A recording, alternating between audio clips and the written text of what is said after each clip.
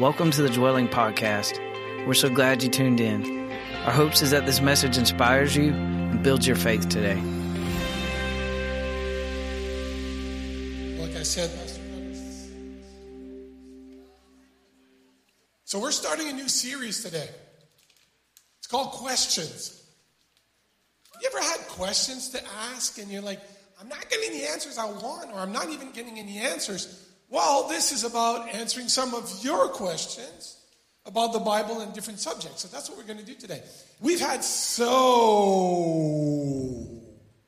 many questions. So many. We've asked you to send us your questions, and I don't know how many we had, except that a lot.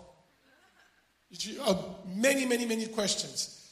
We had some great ones. Actually, most of them were great, and some were a little more random. Like, can you answer questions about dinosaurs? Well, go see Jurassic World. That might answer a few ones. Actually, don't go see it. It's a boring movie.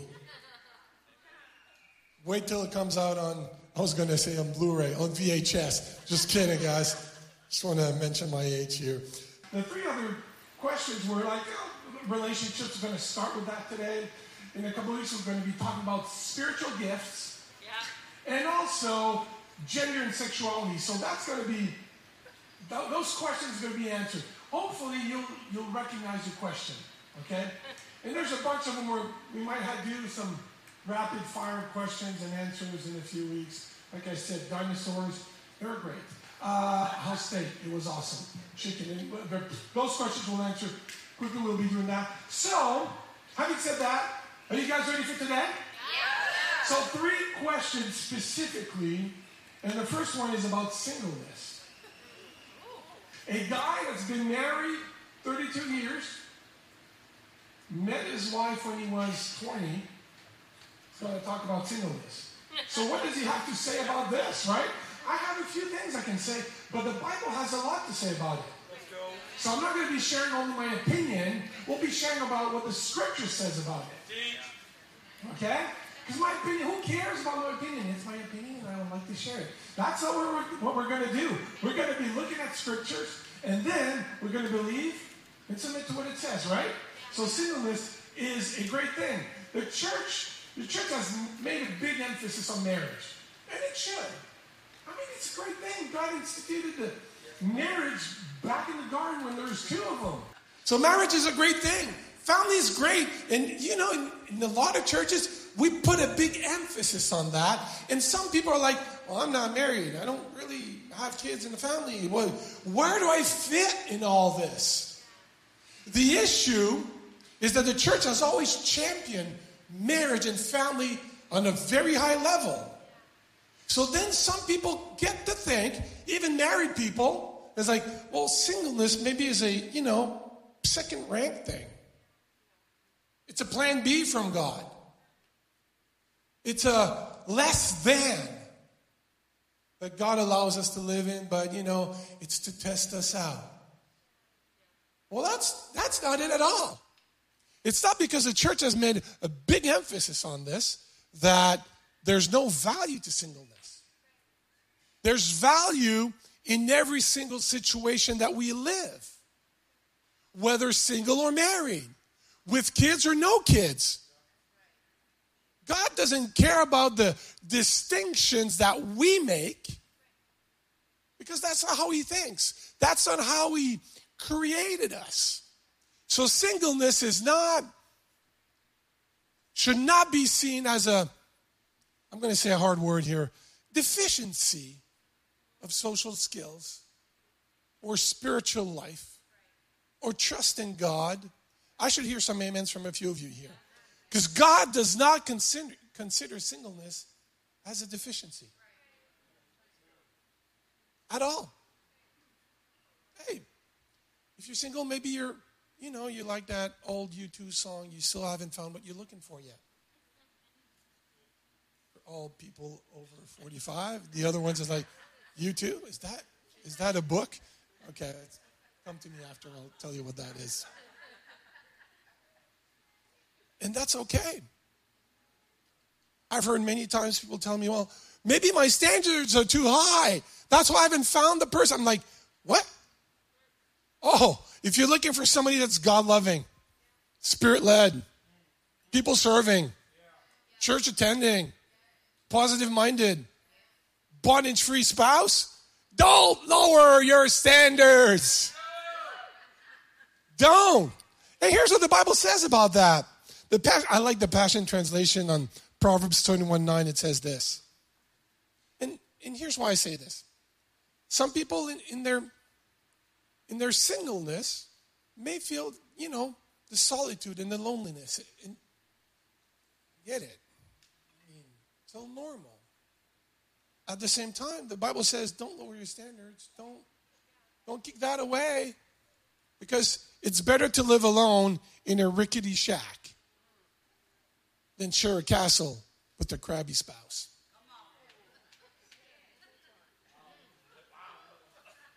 That's pretty rough, right? That's a Passion Translation, Proverbs 21:9. That verse is not only mentioned once, it's mentioned twice in the Proverbs. The other one says this.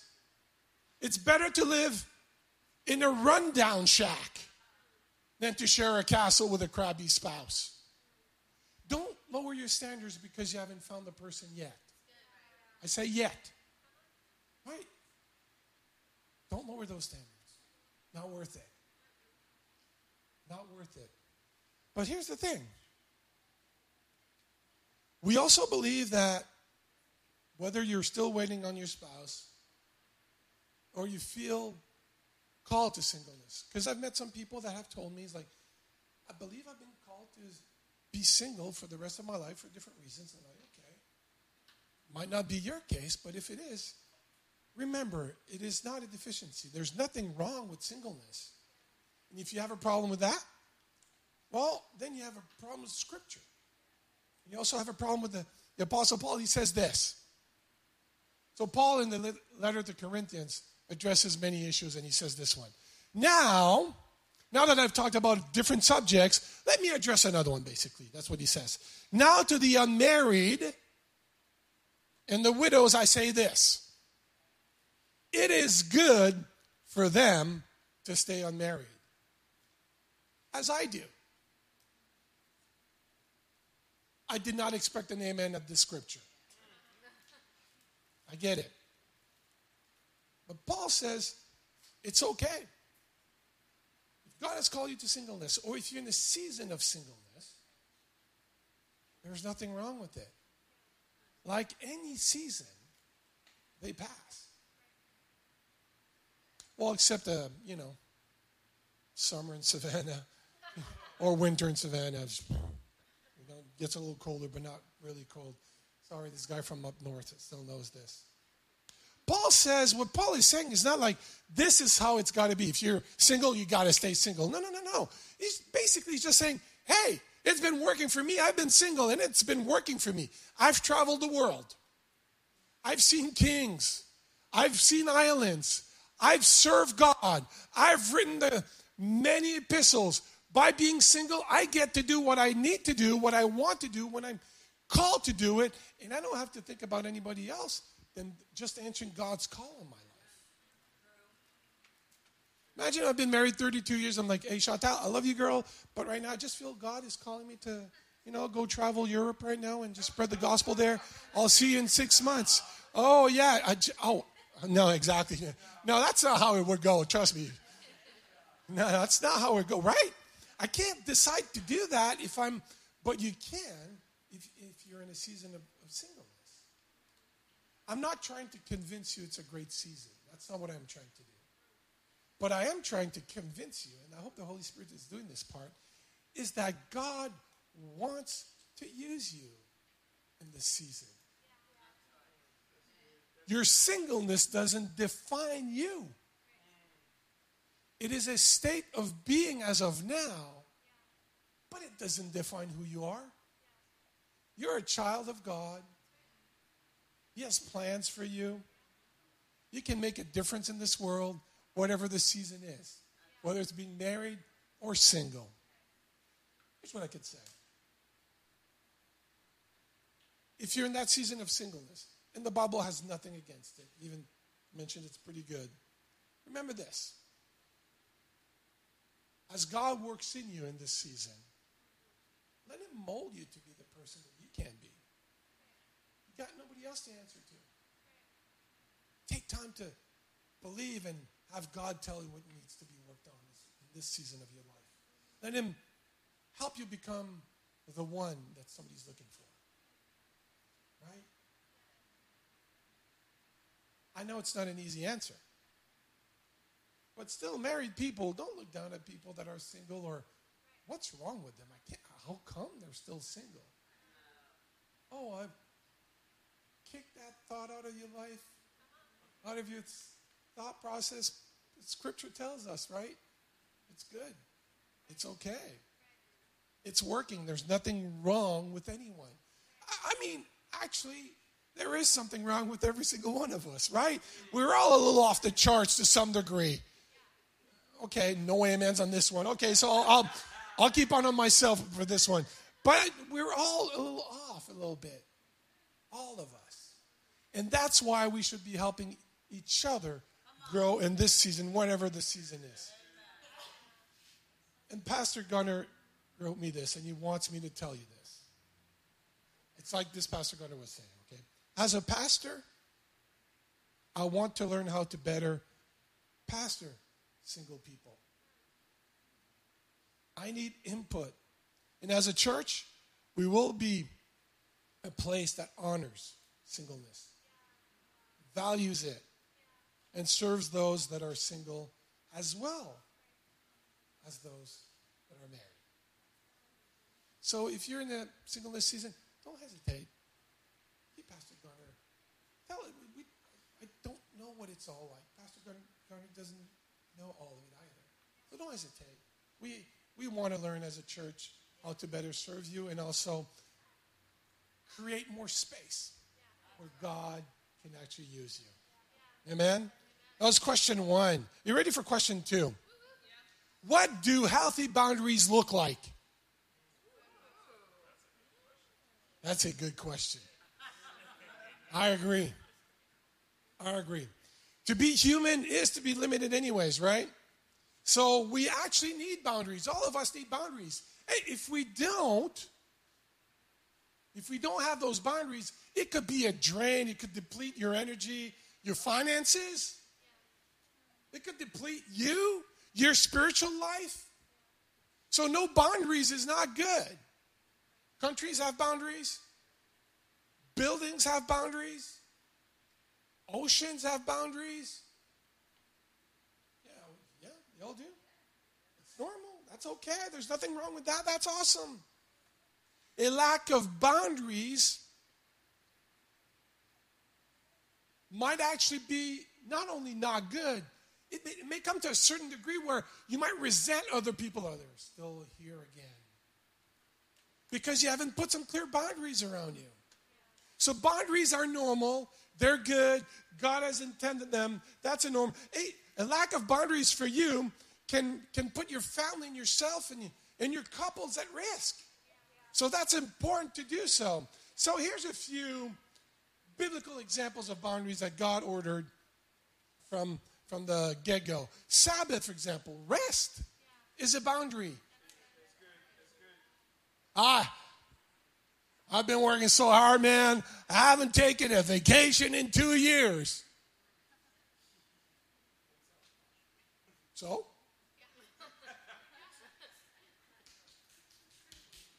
Don't take pride in not taking vacation. Sabbath, a day off, a moment of rest, mind rest, emotional rest, physical rest, spiritual rest is a boundary that God instituted. So God believes that boundaries are normal and they're good and therefore are good. Right? So God has been doing this. So there's 4 major reasons why we should put boundaries in our lives. Okay? Very easy. Very easy. The first one is to keep out. Think of a fence around your house. Keeps out the neighbors from deciding to barbecue on your lawn, in your backyard.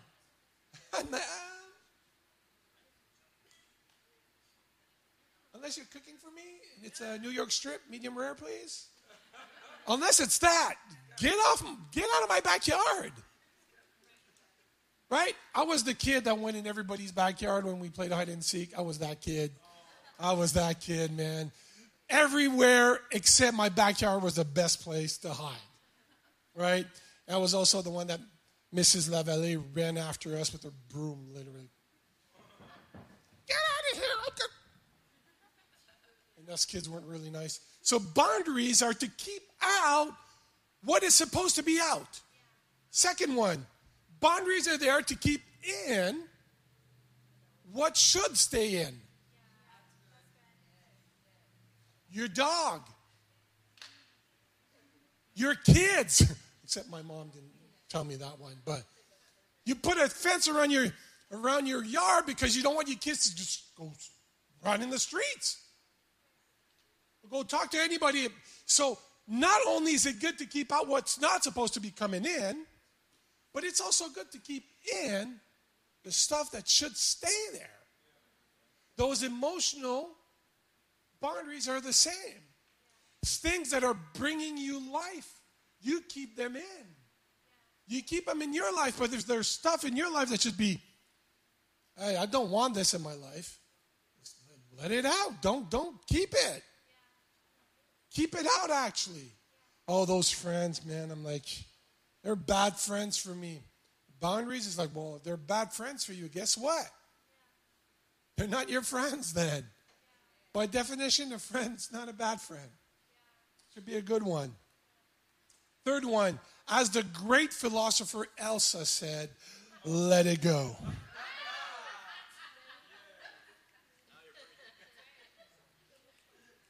How many of you heard the song in your heads? Ha! I'm sorry you're going to have it in your head all day from now on. I'm so happy about this one. Yeah, but boundaries are also there to let out what's inside that should go out. I've had bad habits, and all of a sudden I know that it's not good for me. I need the little door in the fence, so I need to let it out now because I can't keep what's bringing me down. So it was there, but now I got to let it out. So boundary, a healthy boundary will let out what is not doing you any good. Fourth reason why you have a boundary, it's to let in what's supposed to be coming in. If you invite your friends over to your house, but you have a full fence with no door, how are they going to come in? They're either going to be breaking in or whatever, right? That's what we say. So you have to let in what's supposed to be letting in. You know the people that you should allow in your life? The people that will speak life into you, or not necessarily tell you what you want to hear. Ooh. But they will tell you what you need to hear, though. But I don't feel like helping them. There's a flip side to boundaries, and I just want to address it a little bit. In the name of self-care, sometimes we put boundaries that we call healthy that are not. Okay. To make sure I was going to say this one correctly, I wrote it down. Okay? It says this. You can't just avoid responsibility and call it a boundary. Think you've had a conflict with somebody. You don't want to resolve it. Thank you. I got one on my side here. Had a conflict with somebody, and they just bring you anger, and you're like, frustration. That's not fun, I know. And then you say, oh, it's a healthy boundary, so I don't have to deal with them anymore. No, that's avoiding your responsibility of going to them and making things okay. Yeah, but I got to take care of myself. Of course you do. Of course you do. But our lives are not meant to create false boundaries that cannot be sustained and will bring you down. Avoiding conflict is not setting a healthy boundary. It's just avoiding human contact. I mean, let's be honest. Jesus did say we're going to have troubles in this world. It does say about iron against iron sharpens each other. Create some, what do you call this? Sparks. Yeah. But it makes us better as well. So just avoiding conflict and avoiding people for no reason doesn't create a healthy boundary. Because you got to open the door to what needs to be open so you can resolve it, so then it's okay. If you're not totally careful, you'll put boundaries up that will lock out any voices that should be coming into you. And then at one point you'll only listen to what you want to hear. So healthy boundary will allow you to open the doors to what needs to be open to. And close to what it should be close to. And at the same time, never avoiding any sense of responsibility. Because we got to own up as Christians, as being mature, as being loving people. Part of our lives is to be loving and caring and dealing with other people around us. Jesus himself stopped. He took time to be alone. He also let people in his bubble. He did all of that. He also knew when it was time to stop. He also faced the people that, I know you're not Jesus and neither am I. I know. But that's a really good example to follow, though. It is something that the Holy Spirit wants to bring you up to and let you grow. Fences without a gate are not healthy. So be willing to open the gates of your boundaries when God leads you to. And if you're not totally sure how to build all of these gates, all of these boundaries around you, and it's not always easy. I get it. And I say just ask a mentor of yours. I'm trying to build this thing around me just to protect me and to keep out what should be kept out and to keep in what I should be keeping in. Is this okay? Is this healthy? Ask somebody that knows you. Not only necessarily somebody that will agree with you. Okay? But somebody that knows you. Ask a mentor. Dare I say, ask a coach. Maybe he's going to help you with that one. I just did. But knowing that every situation is different and boundaries are different. I love people. I would see people just about every day. My wife, not necessarily. We're just wired a little differently on this one. There's people. I'm like a golden retriever, people coming in, right? And that's okay. I'm fine. I'm happy when that happens. I get energy when I see people. So I have to set a boundary not only for me, but also for our couple. I can't see people every day. Because it will deplete my wife. Because that's not how she is normally and wired. So that's why sometimes you need to get some people around you and they tell you, like, are you sure? Is that good? Come on. Is it okay? How do you think this is healthy? Do you think this is a good spiritual boundary around me? Oh, come on. The miraculous moments in our lives happen when we put the good boundaries around us. Because then we let the people in that should be coming in. And we let the people out that should be going out. And then we close the gates. So if you want the miracle, and you have the miraculous in your life, think about it. What boundaries do I need to enforce today? At the same time, what boundaries do you need to relax a little bit? Good way of knowing is like, I know I should, but I don't want to. So it's easier for me to just say no. If you know you should, don't say no. Just go for it. Go slowly, but just go for it. Resolve the situation, whatever that may be. Okay? Because this brings us to our last question of today. And it came in 3 different forms. I'll just read the question straight out. How can I truly forgive? How do I know I have forgiven someone? And the last question that came with that was, do I have to forgive? So, depending who you are, depending the season you're in, depending on the people that are around you, you're like, I don't want to know. I really don't want to know. And I don't care to know. That's why I call it the 3-step process in my family. I don't know, don't want to know, don't want to know. Okay? At the same time, I would say this is a boundary that you want to open up. Okay? Here's what forgiveness is not. It's not a free pass for people to do whatever against you. Okay? Well, I got to forgive. You know, really? Yes, you have to forgive, sure. Oh, he's done it again. Well, I got to forgive, you know. Oh, your son has been doing the same stupid things for the last 6 months. I got to forgive. Yes, of course. Help him shoot him straight a little bit. Oh, that person has been really nasty to me. They've been, you know, their words are so poisonous in my life. But I got to forgive. Yes. So forgiveness is not a free pass for whoever to do whatever to anyone. That's not it. Okay, that's not forgiveness. Forgiveness is not affirming that what something did was not wrong. When you tell somebody, I forgive you, it doesn't negate the fact that what they did to you was wrong. It was wrong. That's why you forgive. If it was okay, you don't forgive something that's good. You say thank you. Right? But you forgive something that was wronged on you.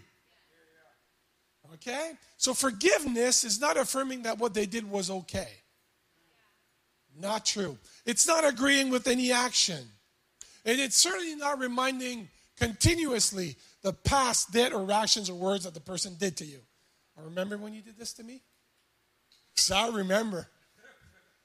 Oh, do I remember? Let me go get all my 15 books of the notes I took of the things he did to me. That's not forgiveness either. Yeah, that's not forgiveness. And forgiveness is not demanding forgiveness. You can't tell someone, oh, you know what?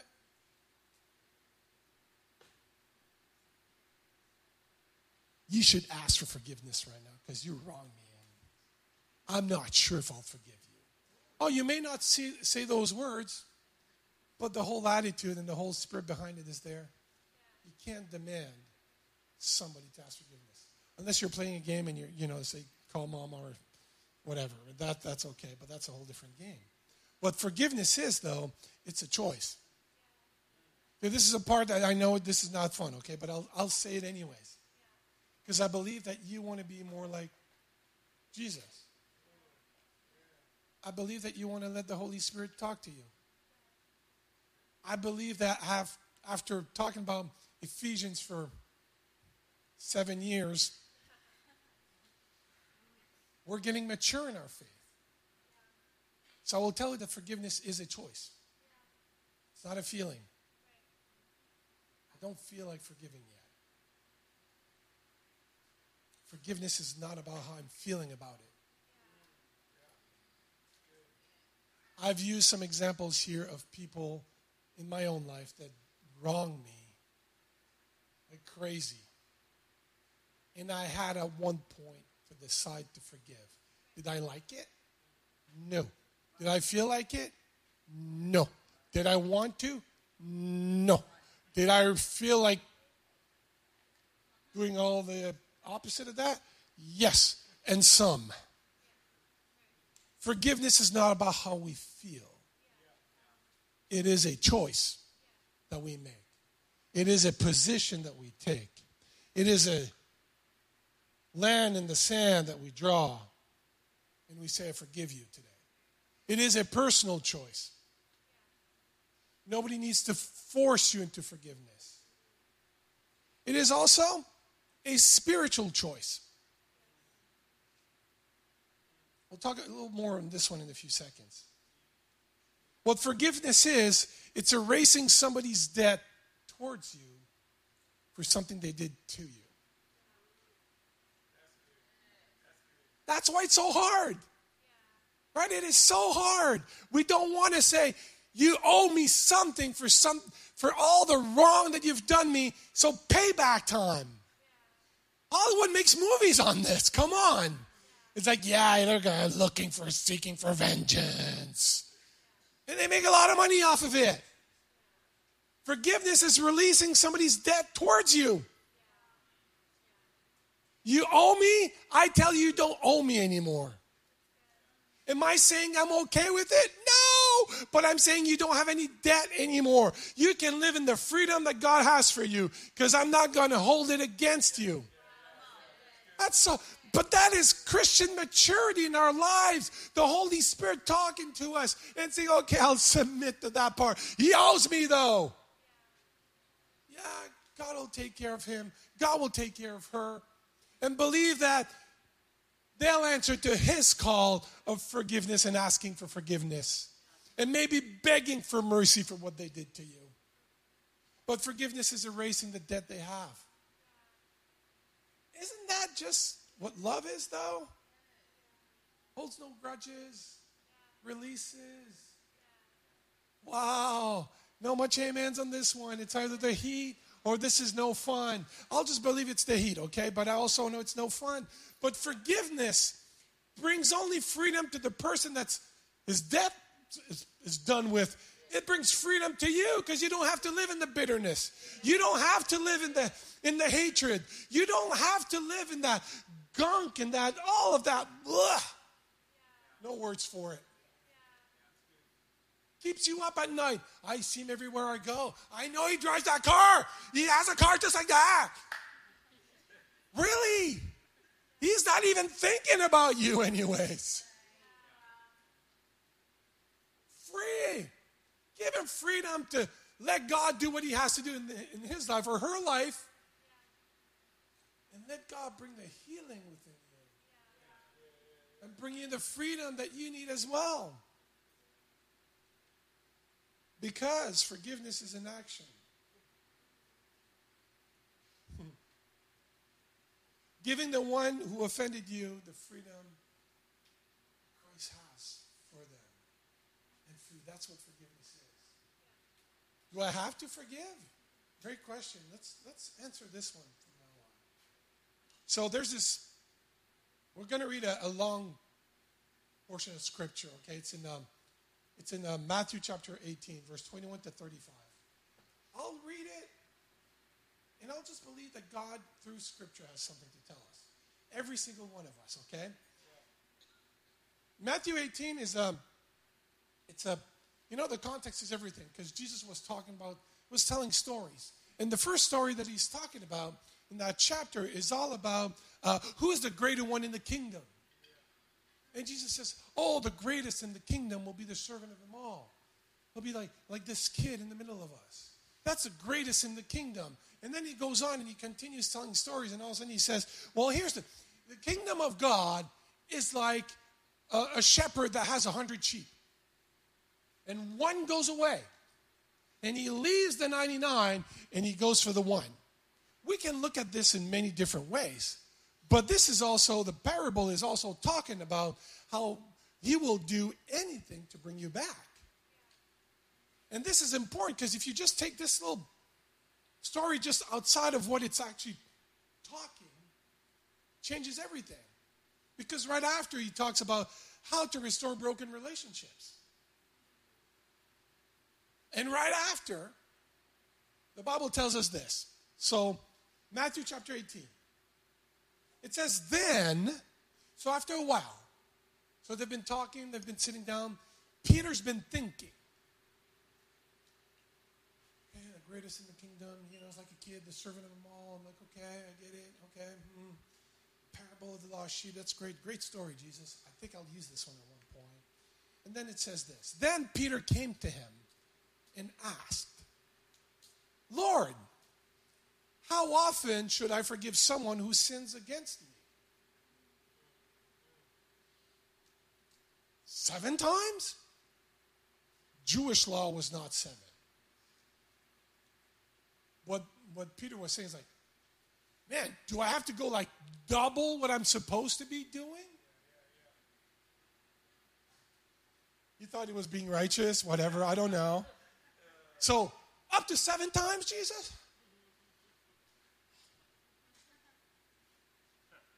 Got you. See the grace that you've shown me? I got this. Jesus says, No, not 7 times, but 70 times 7. What? Whoa. Your math is wrong, Jesus. I mean, 7 times is way more than I'm supposed to. Now you're asking me 70 times 7? What, 500 times a day? You gotta be kidding me. And Jesus goes on. Therefore, the kingdom of heaven can be compared to a king who decided to bring his accounts up to date with servants who had borrowed money from him. In the process, one of his debtors was brought in who owed him millions of dollars. So the Greek word there is just tons of silver, millions of dollars.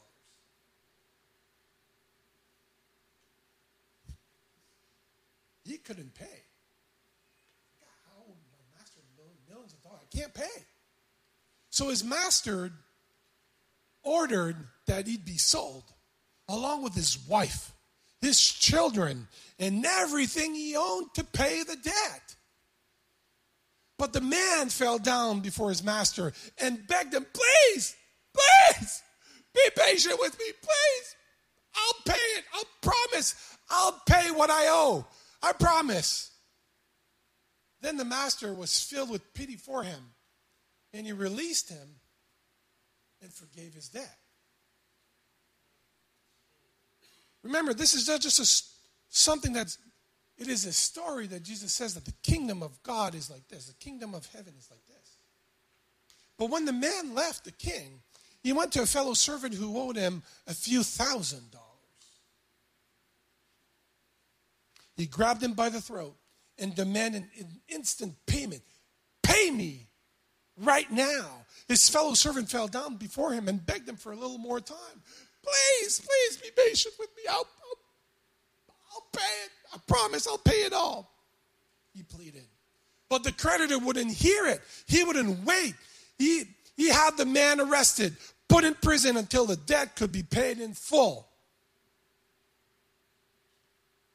When some of the other servants saw this, they were very upset. Very upset. They went to the king and told him everything that had happened. Then the king called in the man he had forgiven and said, you evil servant,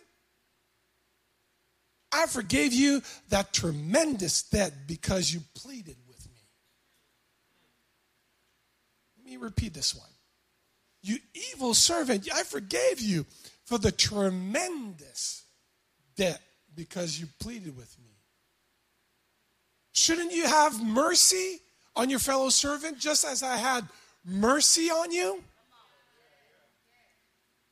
Then the angry king sent the man to prison to be tortured until he had paid his entire debt.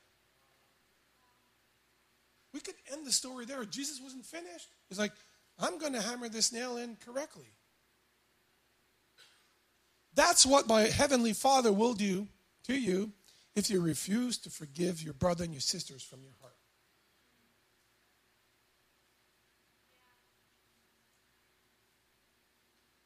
I was rereading that yesterday.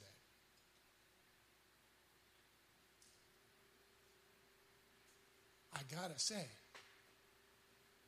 I did feel that nail somewhere. I was like, God, if there's somebody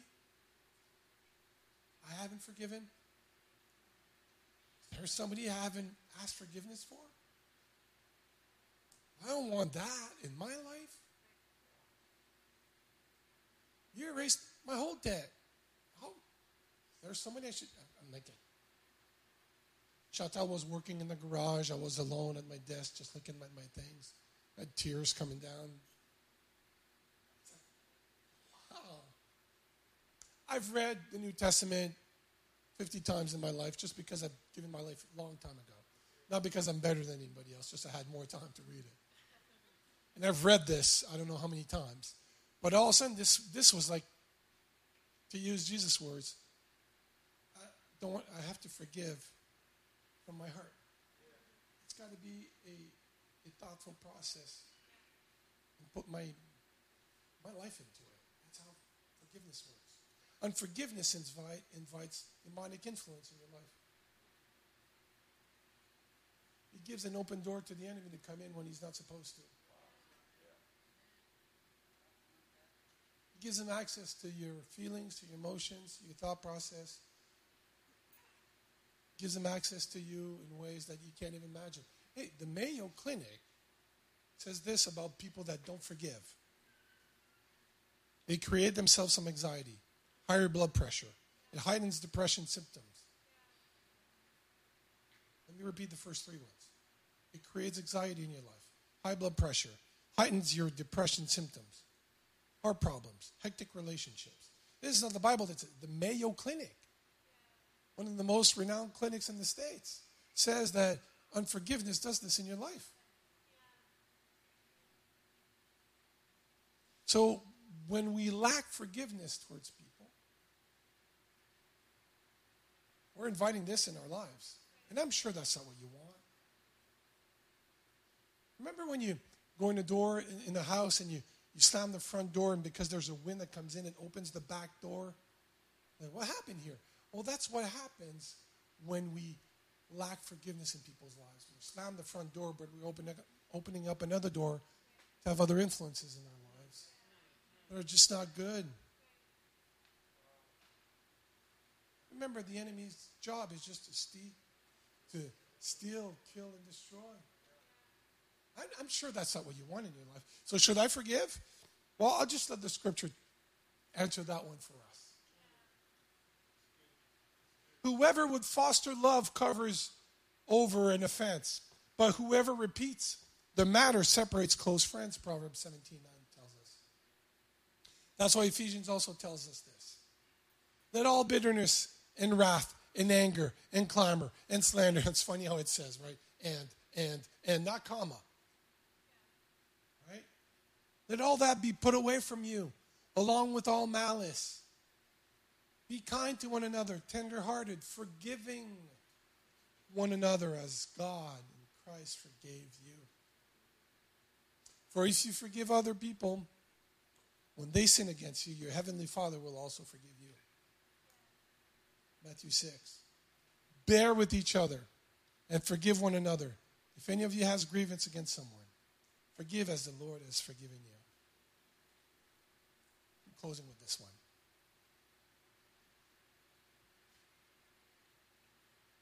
Singleness can be a great season in your life. You can build some good boundaries around you that are healthy. And there's forgiveness that should be asked. And there's some forgiveness that should be given. Is there somebody that you know that right now is just, you're like, yeah, I think there's something I need to do. Not next week, not next year, not maybe one day. But it's like, okay, I need to ask for forgiveness. I need to give forgiveness to someone. If that is the case, and if the person is in this house this morning, please, I plead with you. I plead with you. Before you walk out the door, go. Make things right. Beg for forgiveness if you need to. If somebody comes up to you, give freely that forgiveness that should be given. We want to let the Holy Spirit mold us. What do you need to release this morning? How about we just stand up as a closing prayer?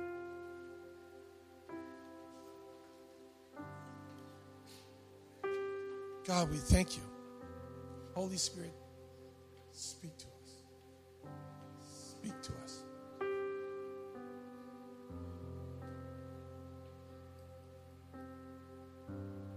Thank you for the season of life that I'm in. That might be your prayer. Thank you, Jesus, for that I can create some healthy boundaries. And thank you because you've forgiven me.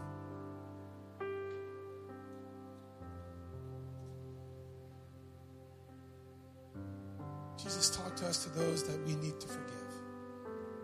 And to those that we need to ask forgiveness to. We thank you because we can live in a life of freedom.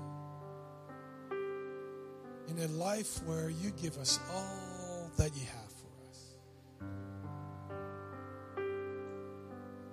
We thank you for your grace, Jesus. Thank you for a people that want to live like you want them to live. That obey you. A church that is uncommon. That goes to people and makes things right. We thank you for your grace. It's in your name that we pray, Jesus.